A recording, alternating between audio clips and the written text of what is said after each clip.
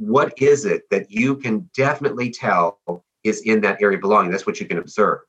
Another way that I'm able to help organizations is part of this 5-step program that I helped put in place. And it's a cultural assessment survey. And in that survey, very specific questions are asked, and you can determine whether the individual believes that they belong. As long as they have been authentic with their answers to the questions, you have an idea whether they actually are belonging. So in addition to what you observe, you can also quantify it by using this survey to really just get a feel for it. Welcome to the Art of Communication, where entrepreneurs learn to grow their business more effectively through mastering their ability to connect to others. Whether you're looking to increase revenue, widen your network, or just getting others to buy into your vision, we'll help you dramatically transform your business and life by communicating more effectively, improving your leadership skills, and reinvesting time back into your family. You're only one good conversation away from transforming your business and your life. So let's start the conversation with your host, Greg Rice. Have you guys ever had a prospect tell you yes, but then disappear off the face of the earth? Or maybe you've given someone on your team very clear instructions just to find out that they actually did the opposite.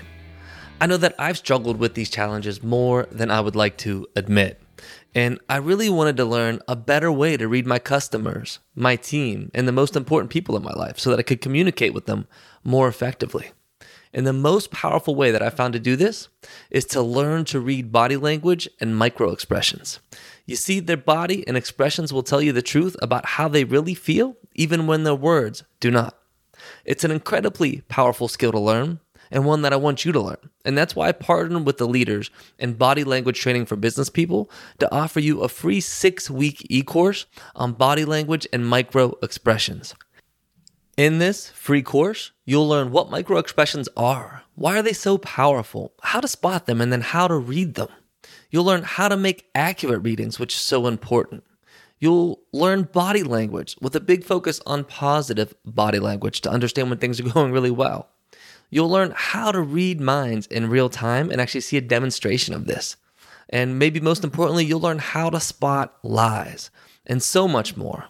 These folks have trained over 50,000 business leaders, and the work has been published in the Harvard Business Review. The concepts have been proven to boost EQ by 10% and sales by 20%. So this is really powerful stuff, guys, that you'll definitely want to check out. So you can sign up for your free 6-week e-course at bodylanguagemastery.gregjrice.com. Again, that's bodylanguagemastery.gregjrice.com. And make sure you guys go check that out to ensure that you're never left wondering what happened to that sale or why your team member did the opposite of what you expected them to. What's up, guys? Today I got to talk to Dr. Troy Hall. Now, Dr. Troy's been featured on the Today Show, ABC, Beyond the Business Radio Show, and many other places. He's an award-winning cultural strategist, speaker, best-selling author, and a talent retention expert. He's the author of the best-selling title Cohesion, Culture, Proven Principles to Retain Your Top Talent, and he's co-author of a new book release called Mission Matters, World's Leading Entrepreneurs Reveal Their Top Tips for Success. So this was a really powerful conversation, guys. You got to check it out. We talked about what a cohesion culture is, why it's so important, and how do you achieve it. We talked about the nuances of company culture across different regions of the world. And we got into how to get employees fully engaged, therefore to get the most out of them, but also to give them the most rewarding and fulfilling career possible. Really powerful stuff. This changed my thinking a bit around how to drive a great culture, and I definitely suggest that you guys take the time to check this one out. Troy, welcome to the Art of Communication podcast. Really excited to get to chat with you today. Well, thank you. I'm so excited to not only be with you, but also to share more about communication with all of your listeners. For sure.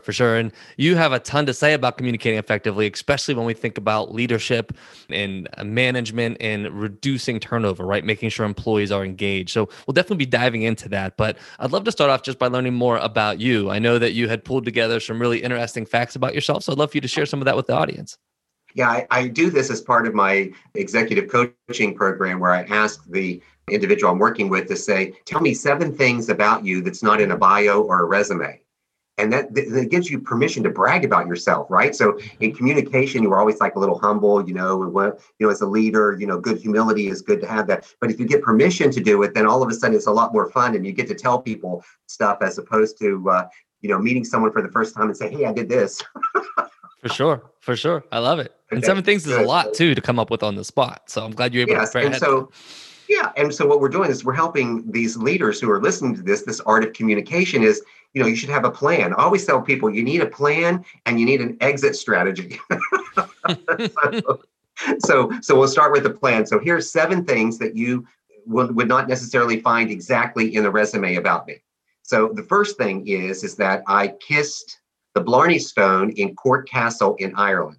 I did as well. Now, as walking through that process, and you have to, the castle is not like the traditional castle, so it's just crumbles, pieces left of it, and they protected the Blarney Stone, which is up above. It's not down below, it's up above, and you have to walk up, and then you have to lean backwards and kiss the Blarney Stone. So there's no front kissing, it's backward kissing. So in that process, I said to my wife as we were doing it, I said, honey, if I kiss the Blarney Stone, do you think that will cancel out all of the schmooze and all of the, Blarney that I already have now?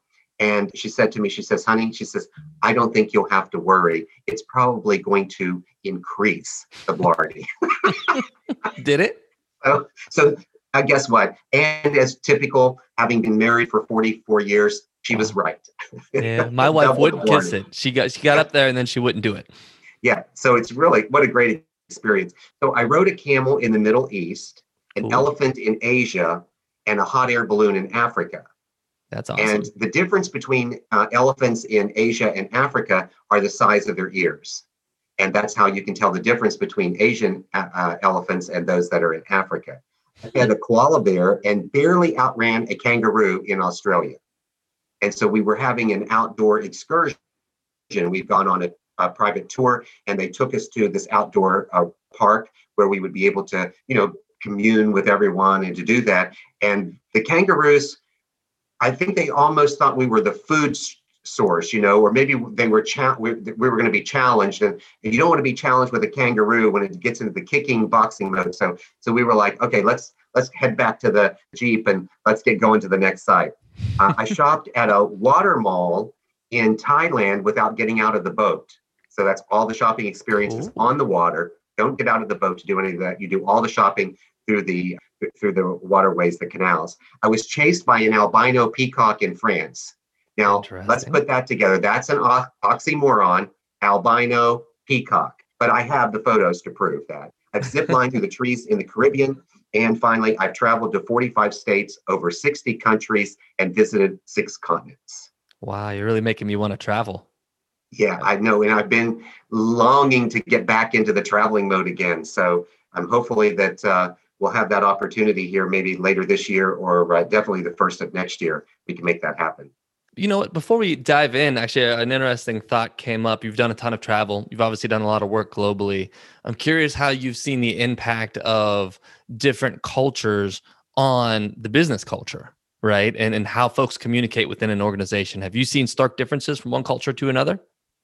Well, the good news is that, first of all, that when we talk about cohesion, so the cohesion culture, we talk about that element of cohesion is actually present in all cultures. So to give us both a foundation of that, to kind of make sense of what I'm going to tell you, the cohesion culture is creating an environment where people have a sense of belonging, are valued, and share mutual commitments. So that is consistent from one culture to the next. How they go about the communication, how they go about helping a person feel like they belong would be different from one culture to the next. Give you this example. In Japan, when business leaders are having they're going to have a meeting, the first aspect of the meeting is much like it is in the South, our meet and greet, right? So it's very, very common, very cool, very casual. When you get into the meeting in Japan, it's cutthroat. And so therefore they've done all their niceties. They've respected their families, respected each other. They've set up the respect aspect first. And then when they get into the meeting, it's all cutthroat, do what they need to do. And when they're done, they're back to friends again. So they separate the difference between the meeting here and there. In the United States, it's not always like that. We don't have a clear distinction between having that cordial meet and greet. It's because sometimes in the US, we bring that meet and greet into the meeting itself and still expect there to be a certain level of decorum that happens in respective individuals. But it can be quite challenging and quite difficult in the Japanese culture when it comes to having a meeting and conducting a meeting. So that's just one example of how that goes. That's really interesting. Yeah. And I've worked with a number of international companies like, say, Toyota and Cow brands who have, headquartered in Japan, but have a large US presence. And you certainly see some of that come up when you see some of the interactions between Japanese leadership and the folks in the US. So it's a really interesting point. Go ahead. Oh, and I was going to say, and because we're talking about culture, it's real important and especially the communication of the leader, right, in culture, is to make sure that the leader doesn't approach culture from a position of cultural superiority. That the ideal scenario is for the leader to approach culture from cultural relativism. So culture superiority is when I think that my culture, my way of doing it, what I know, what's inside my mind, my behaviors, my things are the best. And they become then the judgment, criteria for how I will, the lens by which I will see everything. That is cultural superiority. Cultural relativism, which it really is part of a leader who is more of a transformational mindset, that individual will view the cultures, traditions, rituals, their experiences, stories from the cultural lens of context, the perspective of how did that happen within that particular culture, as opposed to simply saying, well, my values are superior. I now have to enforce those values over here. And then what I see happening in this culture, that's wrong. That can't happen. So it is one of the ways in which we help leaders understand how to create belonging, especially when they have cross-functional teams and when they have international work project teams and groups that actually are being together, is to ensure that they understand that. And the leader's responsibility in all of that is to ensure that the leader blends to the cultural identity of the unit that they're working with and not forcing everyone to comply with the leader's viewpoint or the leader's cultural ideas. And when they do, because when they do that, there's going to be a huge disconnect. So it's just an opportunity to have that understanding and acceptance, and then establish common boundaries, common communications that bring the two together. So yeah, I love that. And I love how earlier you stated that, we're focused on developing a cohesion culture, but that means something different in every country, right? There's not one right answer and all the others are wrong. It's putting on a different lens depending upon where you're at from a cultural perspective. And even in the same country, understanding that your team may have a different idea of culture than you may have, right? So you have to understand where they're coming from, plus where the company wants you to go, and adjust, which takes some humbleness, I think. So exactly. So break down a little bit more for me just around the cohesion culture, what you've outlined in the book and the overall framework. And then I think we'll find a lot of different pieces to dive into from there. Okay, good. I want to do that. But before I do that, I want to involve you in some listening participation. Okay. So are you ready for that? I'll do my best. Okay. So to kind of help really reinforce the comment you just made, which was about the fact that the cohesion culture has a strategic framework, and that strategic framework is belonging, value, and mutual commitment. And then saying, how can that framework then, does that mean that every culture, every company I work with means they're going to be exactly the same culture? So here's now what we're going to get to. Here's our example. So I'm going to say, Greg, have you ever eaten chocolate cake? Yes. Okay. Have you eaten more than one piece of chocolate cake from different pieces from different cakes? In different settings? Yes. Right? Yes. Absolutely. Well, I promise not to ask you if you've eaten more than one piece in the same sitting, so you don't have to worry about that. Okay. So when you've done that, and can you recall the taste, do you think that those cakes tasted exactly alike? Absolutely not. Good. So now what you need for a chocolate cake are three primary ingredients in addition to the cocoa. So you need egg, you need milk, you need flour. And now you have a variety of choices of eggs that you can pick, from brown, from white, from substitute, to yolk, to white only. You've got all of this opportunities for eggs. For milk, almond milk, coconut milk, 1%, skim, buttermilk. I mean, you've got all these options that you can pick. And then for flour, you've got gluten-free, you've got bleached, you've got all-purpose. I mean, so there's a number. So depending upon how you pick and choose those elements determines the chocolate cake you're providing. So same thing for cohesion culture, belonging. How do you go about creating belonging in an organization that goes beyond just fitting in? Because belonging is an inherent need that we have as human beings. We need to be a part of something. And when you can belong, you know that you are investing a piece of your personality into the group. And it's so exciting when that happens, because when you create that group identity from the individuals working together, two magical things happen. One, individuals work toward a common goal. So they actually, hey, I'm good. I'm working. This is it. I understand what I worked to the vision. The identity says this is what I've agreed to. The second thing that happens is, even though that group may be attacked from external factors, they will fight tooth and nail to keep the group alive. And we see that so many times in just real life observations that we make with groups. And I want to be also just careful when I talk about this for belonging, just so the listeners don't get all skewed on this and you end up with a lot of hate mail. We're not talking about cult. I'm not talking about you give your entire personality into the group, but you do give a piece of it, and it creates what's called group identity. And that's important. And when you have gotten to that spot of group identity, then you know that people belong. And I've got some techniques that help you figure out whether individuals are actually belonging or not within the group, or are they just synthetically fitting in. When it comes to value, in addition to the fact that you want individuals to be, respected and treated the right way, that you bring good moral standards, you have some sort of group moral compass that becomes part of that group identity and all those values that you share. The other thing is that you have meaningful work. You must have meaningful work. You have to have purpose. Like, what I'm doing has to make a difference, because then when you do, then you're continuing to work even when the individual leader may not be present, because you know what your job is. And if that job is connected, your individual job is connected to the collective purpose of the organization, which might be also to deliver some product or service to the consumer, then now you have created great value. I have purpose, I have meaning. Oh, my passion now starts to come forward because I'm so excited about what I'm actually doing, and I know that I'm making a difference.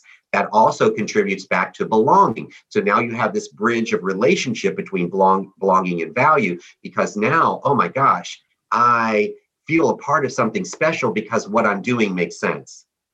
And then we move into the third element, which is shared mutual commitments. That obviously comes when we share some of the group identity. We actually have that shared commitment that we make there. We have shared commitment in our values of how we're going to support and help each other through whatever elements of the project are. But another key aspect of it is the development of the individual. And the leader is so important for the leader to create some sort of growth, development, or advancement opportunity, and state that early on into the group interaction, into the orientation when the individual first comes and they're being acclimated to the culture, being onboarded, that has to be there. And the reason for that is because 63% of all employees are seeking some form of growth, advancement, or development. And so it's real important for the organization to establish that early on, because when they do, when that person knows that there is a potential future for them, it goes that they really have had some serious conversations, they got a little bit of a path, then they begin to self-actualize. And what we know is that when a person's safety, security, and protection are under scrutiny, or when the person's not sure about that and they have this ambiguous sort of thing, like, am I really doing what I'm supposed to be doing? Am I going to get ahead? Then all kinds of craziness happens in their communication. And they don't become free to really commit to the organization, to commit to each other and bring that. So that's really the cohesion culture, is about belonging, value, and mutual commitment. And those were just some of the ways in which I work with organizations to help them bring all that to the forefront. I absolutely love that framework. I think that's really powerful. And I have not necessarily looked at it that way in the past. I'd love to dive into each of those a bit. So as I think about the belonging piece, how do you start to understand if somebody feels like they're belonging or how to make adjustments so that they feel like they belong? Like, how do you start to bring that into life? So first of all, you create a foundation within team building and team bonding activities. So team building and team bonding are two different things. Team Mhm. building is skill set. Team bonding is relationship. You'll have a bit of team bonding with all team building because we're people, unless you're isolating them, right? So if the team building activity is to isolate individuals for whatever skill is going to be developed, then that would be the case. But for most part, most of the team buildings, you have some skill sort of activity, bonding is occurring. And in that, what you can determine, there's some things that you can observe. So you can observe how the individual participates, whether they contribute. And we're not talking about individuals who are outgoing versus not being so outgoing. I mean, we're not talking about that, Mhm. but really just contributing. Do they contribute? Do they do something extra? Do they go above and beyond? What is it that you can definitely tell is in that area of belonging? That's what you can observe. Another way that I'm able to help organizations is part of this 5-step program that I helped put in place. And it's a cultural assessment survey. And in that survey, very specific questions are asked, and you can determine whether the individual believes that they belong. As long as they have been authentic with their answers to the questions, you have an idea whether they actually are belonging. So in addition to what you observe, you can also quantify it by using this survey to really just get a feel for it. The really good thing, I should mention this to the listeners before we move forward in really more diving into the belonging, value, and mutual commitment, is to understand that cohesion is a causal phenomenon. It means that when cohesion is present in an organization, you get performance. And the level of performance you get is the engagement that you want from the very beginning. So, to help you understand the difference between what you sometimes hear as correlational data and causal data, I now need to do another group. I need to do another exercise with you. Are you up to it? Sure.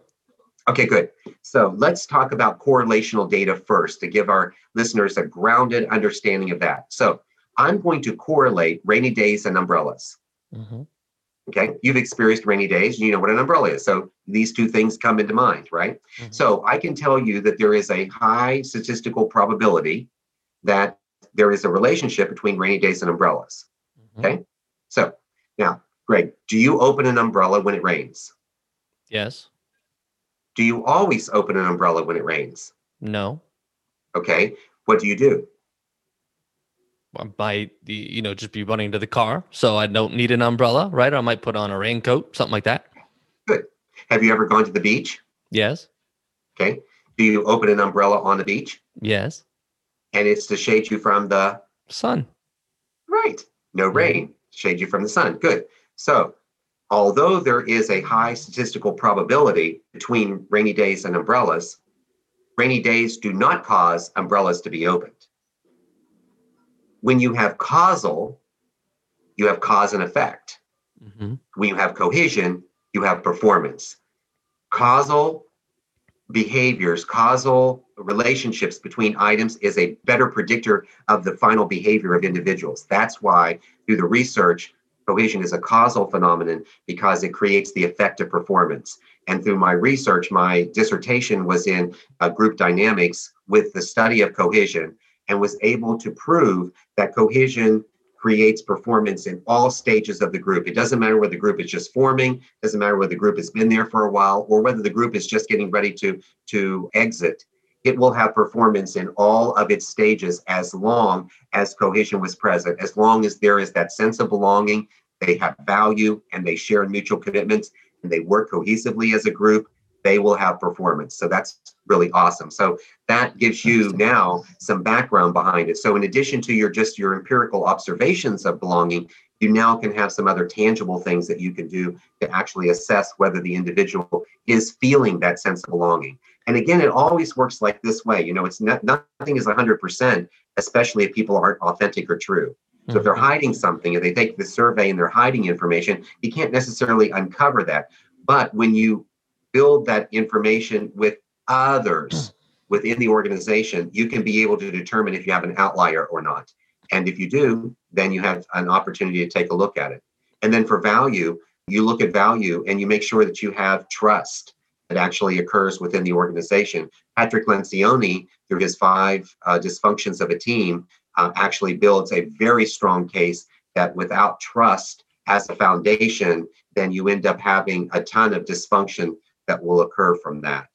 And so those are just some of the ways, but really the cultural assessment is probably the best way for an organization to determine if they do have that level of cohesion that they think they have. Yeah. I also want to make sure that I mention this. There's a difference between happy and satisfied people and people being in cohesion. Mm. You can have happy and satisfied people in cohesion, but if you have cohesion, then you can get happy and satisfied. But you can have happy and satisfied and not have cohesion, because people can just be happy and satisfied, but Yeah.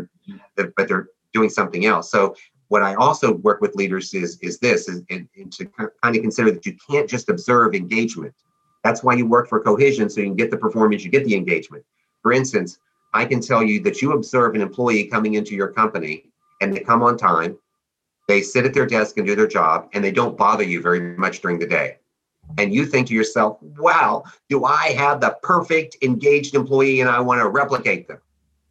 But the reality is, until you've done some additional work, all you have is a person who shows up to work on time, does what they're supposed to do, and doesn't bother many people. Doesn't necessarily mean they are engaged. Not at all. And when you have an engagement, what you're looking for is that level of excitement, enthusiasm, buying into the organization, sharing the vision and moving the organization forward. If you have an individual who comes in and does their job and doesn't bother you much, you may have an individual who's very stagnant. They're not sharing the vision. They're not moving the organization forward. Does that make them wrong? No. All I'm saying to you is that's what you have. And if you want an engaged employee who comes to work on time, does what they're supposed to do, and doesn't bother you very much, then you make sure that they're involved in a cohesive environment and ways in which they can participate in that cohesive environment, so that your introverts and extroverts can coexist in the same space. And I just want to make sure that people listening to this do not think it's only those individuals who are outgoing who are the cohesive part of the team. Everyone is a part of a cohesive team. So if we locate somebody who's not feeling a strong sense of belonging, it sounds like the key is to focus on creating an environment of cohesion that allows them to participate more effectively. It's not so much about, I mean, it's partly obviously, but about understanding them one-on-one and what's really important to them. I think that's another part of the equation for sure, but you can't just fix stuff for them. It's about focusing on the culture so it's a better fit for them. Correct. And if you want to address behavior, you have to address values. So the formula to get to behaviors is this: it's core values, whatever my values are, and you should have an alignment of my values and the organizational values. Those values actually become the foundation of my belief system. When I say I believe in something, I believe because I have a value system that supports it. And then my attitude, how I will approach something, whether it's negative or positive, and my excitement about it, whatever that may be, my involvement is an opportunity that sources from my values, my beliefs, and then my attitudes. And when you combine all of them, you get behaviors. So if you want to address behaviors, and people have said that person's got a bad attitude and they want to fix the behavior, they have to address the core values. So in the book is divided into 3 acts. The first act is be a leader. Second act is build the culture. Third act is bring it to life.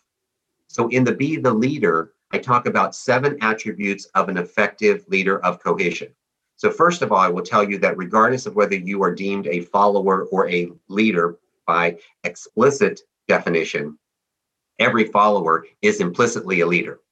Because if you're answering questions, giving direction, participating in something where you're making autonomous decisions, you're a leader. So we then go with the concept that everyone is a leader. So looking at those 7 attributes of an effective leader of cohesion, it would be important then for the individual, defined leader of that individual, to work on coaching with them that actually exposes those 7 attributes and gives the individual an opportunity, because you move from skill to will when the individual desires to actually adopt these. And so those 7 attributes are teachable, showing compassion, extending grace, practicing humility, being a truth seeker, having purity of heart, and then lastly would be peacemaking. And those are the 7 attributes of an effective leader of cohesion. And you can build that into the coaching concept that you have with the employee. And I help individuals focus on coaching through a particular way in which they will set up the conversation. And what's really exciting about that is it builds right into your topic, which is the art of communication. Mm-hmm. So to help our audience get some structure around communication that will help them in individuals for belonging, value, mutual commitment, to get them to cohesive. The first thing is that they have to know how to posture, or they know how to position what this message is. So what is it that they need to get done? What is the need? What is the issue? What is that? Get that really crystal clear and formalized. Then they begin to frame what's going to happen. And the framing part says, who am I talking to? What did they hear? What did they said? It's kind of like that empathy map where you're really focusing on all the aspects, putting yourself into their shoes. That framing does that. Mm-hmm. Then you begin to select the exact words you want to use. Now you're encoding the message. And then the last aspect of that, so all 3 of those kind of work together before the delivery. Decoding is the 4th aspect, and it happens after the information is delivered. So in that, I will provide a more formal structure for leaders to help them work through that. And then how would they conduct those conversations? Then sometimes that's when I work with the executive to actually custom and tailor it for the individual that is there. Because as you know, as I do, there are a lot of different nuances and dynamics that happen when it comes with people. It's not just one size fits all. Absolutely. Yeah. And I love that framework. And one thing I'm always taking away as I'm having these conversations is that good communication takes good preparation, right? You can't just blurt out, hey, I want you to do this. You have to think about what you want to accomplish, how you're going to communicate it in a way that it resonates with them, and how they're going to take it away. And then on top of that, body language, tone, all those things play into it as well. One thing I'm interested in, especially in the context of culture and engagement, when I'm communicating with somebody, how do I best understand if they took away what I wanted them to take away, right? Because I think often we tell people things we think they understand, but then we find out the next day they had no idea what we were talking about. Right, exactly. So some of the things that we can do with that is in the decoding aspect. So there's a variety of tips and techniques in decoding. Certainly if you're one-on-one, one of the ways that you decode, or like us when we're visually here, is to look at body language. And really kind of use those body language cues as clues, but they're not definitive. And they may require some gut check to make sure of that. One of the ways to decode is a little bit of how we begin a coaching session, and that is you ask open, non-threatening, non-defensive questions. So to simply say to me, how did you perceive the information that I just shared with you? Another technique is to ask people to kind of recap. Can you recap for me what it is that I said to you? And a lot of that just depends on the complexity of it. You don't use these all the time. You don't just have one thing that you go back to. It's like your tools in your toolbox. You don't use a hammer for everything. You don't use a screwdriver for everything. You don't use a saw for everything. So you pick the tool that's best for you based on the individual that you're working with.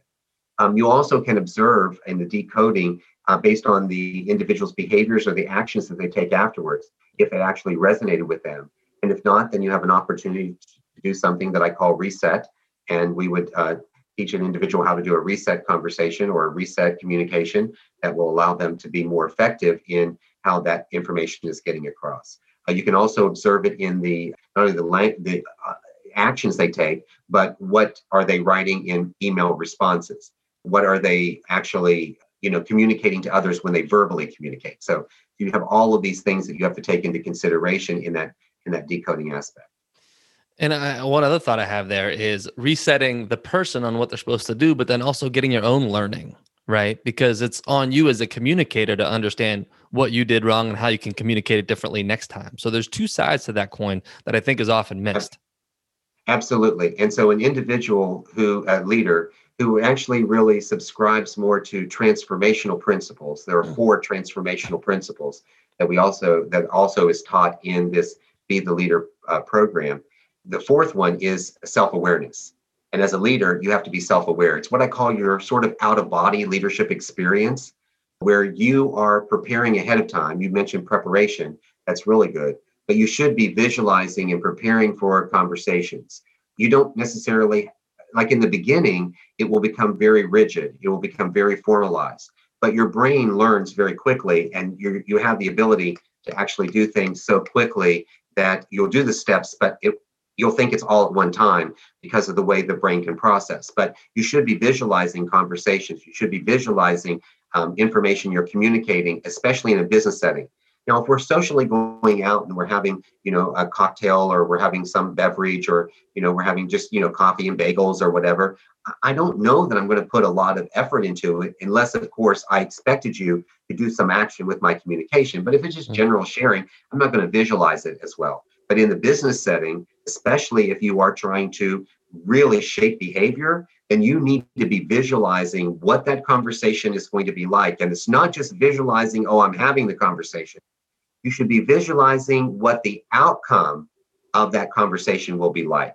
And that's going to help you so much in your preparation for your posturing and positioning, your framing, your encoding, and then, of course, the decoding that will come with that. Yeah, something I find to be really effective is when you're visualizing that, visualize it from your own eyes, then get into the head of the person who you're talking to, visualize it from their eyes, then a third party, right, watching it from the outside, visualize it from their eyes, then come back to the beginning and think about what you want to change. I think it's exactly. I can't remember the term for that. It's like an NLP technique, but it's a very powerful approach and doesn't have to take a super long time, but it gives you great depth as you're thinking about the nuances of how you communicate things. It does, because here's the deal. We often say that their perception is our reality. And what I suggest to leaders is that although that we could consider that to be true because it's said enough, it doesn't have to be the end of the story. Mm. So the opportunity for leaders is to guide orientation of perception so that you can agree on perspective. So it's moving perception to perspective. So that's also something that I sort of teach and work with leaders to do, is to how do you guide this perception that's completely off the rail and get it back over to perspective, and how to do that. But it's just really important to do it. Otherwise, you'll just continue to be working askew from each other as opposed to working more parallel, which is really what you want, is a more parallel sort of feeling between two people together. You want that congruency. Sometimes that parallel is really lines over top of each other, so you're operating on the same line. So the idea is that you're operating, when I say parallel, because it's like sometimes I need my own path, but I'm still working in the same direction. I'm not working against you. I'm working for the same direction. When I'm askew, the lines actually are going apart from each other, further and further apart. So there is no congruency to happen the further apart you get. Sure, for sure. So just to switch topics, a couple questions I like to ask everybody who I have on the show, if that's okay. Sure. The first one is around the power of conversation. So I'm a big believer that just one conversation can really change your life. And I love to ask my guests if there's a conversation they can point to that had a really big impact on them. So for me, the biggest conversation that I would relate to is a story that I unfold in my third book, which is called Fanny Rules: 9 Lessons Behind the Making of a Leader. And I was from a poor family, a very poor area in West Virginia. And we barely had 2 nickels. So rubbing anything together was not necessarily that. And at 12 years old, my mom was diagnosed with breast cancer. So living in a small town with limited income, limited education, having to go 30 to 45 minutes before you could get any kind of medical treatment at all, the first reaction is mom was going to die. So through mom's recovery after having the surgery, it was my responsibility, being the oldest at home at the time, was to care for her. So during the summer of my 12th year, I took care of mom at her bedside. Mom made a decision at that time. She could have let the cancer consume her. She could have just withered away. She could have been apathetic about it. Oh, woe is me. But that didn't happen.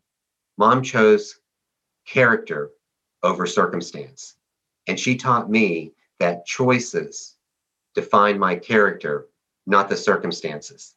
That who I am can always be present in everything that happens. And sometimes ugly, bad, messy things happens to people, but it's how you deal with those that truly determines your character, not that circumstance itself. She would often say to me, we were poor as a condition of the pocketbook, but not the heart. And so the circumstance of being poor didn't stop me. I will tell you that that made a difference because I would not have a PhD today. I'm not from a family of money. I had to work for everything I did. But that lesson that she taught me at that very young age has followed me all the way through. I received my bachelor's, the first in our family to do that, my master's, first in the family to do it, and a PhD to do it. And I am extremely grateful for that. And because of that, I often think of how I should continue to give to others, which is why mentoring and providing that type of coaching and development opportunities to people is so important to me, because it's just a replication of what my mother did. And so that the book is a tribute to her leadership legacy, an individual with only a 12th grade education, but yet she was wise well beyond her years. Very powerful. Very powerful. Thank you for sharing that. You're welcome. Thanks for asking and allowing me to do that. For sure. For sure. So, second question is around communication skills. And when you think about all that you've accomplished so far, if there's one communication skill that you could have had in more abundance that would have made it a lot easier for you, what would that have been? To listen. To listen? Listen more.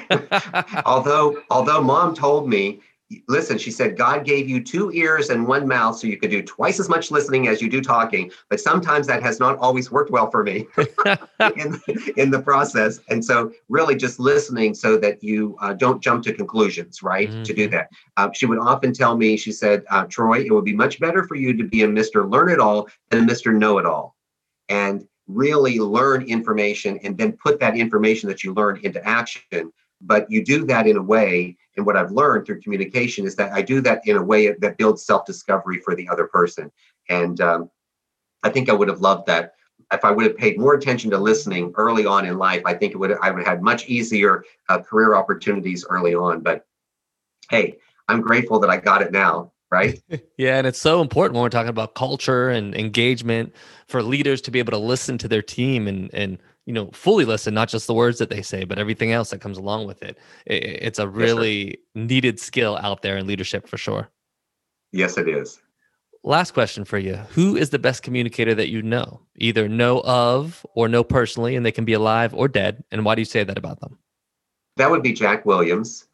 And Jack Williams was a tremendous mentor for me during some of my growth in my professional career. And he really gave me the opportunity to make mistakes and didn't make me wrong when I made those mistakes. He was able to help me through self-discovery. He also, I'm a man of faith, and so he had a nice, he had a biblical background as well. So it just kind of helped me put perspective into, how I could, really sort of recover sometimes from some of the mistakes that I made to do that. So, and he was just a great communicator, so compassionate. When I talked about those 7 attributes of an effective leader of Cohesion, I would have identified Jack Williams 100% in that way. And when I received my last transition of career, moving from where I was previously to this current role, Jack was instrumental in making that happen. And since, unfortunately, Jack has passed away, but thank you for allowing me to pay homage to Jack. Even though some of the listeners may not know Mr. Williams, I certainly know him. Absolutely. So final question for you. Where can folks find you? Where can they connect with you? Where can they get the book, etc.? Okay, great. So it's really easy to get the book. You just simply go to Amazon.com and you type in Cohesion Culture, it'll come up. Or you can find me at drtroyhall.com. And in that, there's also a section on the books that I've put out. And so you can connect and buy the books in that way. It's easy. Folks want to know like how to connect. And I give you a website and people go, yeah, right, to do that. But listen, I'm involved in social media. So in LinkedIn and Facebook, specifically Instagram, Twitter, I'm at Dr. Troy Hall. So look how easy it is. Craig, I made communication so easy. You find me at drtroyhall.com, Dr. Troy Hall on social media. You can private message me. I will respond because here's what I tell everyone. I'm in charge of my busyness, not you. So if you want to reach out to me, absolutely do it. If you don't, then you don't. That's your choice. I love it. Well, definitely reach out to Dr. Troy. Tremendous value today. I know I learned a lot about culture and how to get my team engaged more effectively and how to be a better leader. So thank you for that. Oh, you're quite welcome. And the last message that I leave to the listeners before going is simply this: you don't have to know everything, you just need to be teachable. I love it. I love it. Well, thanks so much for the time, and look forward to digging into your book there and learning more about the cohesion culture. That's right. Cohesion Culture, Proven Principles to Retain Your Top Talent. Find it on Amazon. Thank you, Dr. Troy. You're welcome. Don't let the momentum stop now. Continue your path towards connecting at another level by joining the Communication Nation. We'll be discussing today's topics as well as more real-world solutions to transforming your life personally and professionally at facebook.com/groups/join the Communication Nation. Remember, you're only one good conversation away from transforming your business and life, and that conversation starts right here on The Art of Communication.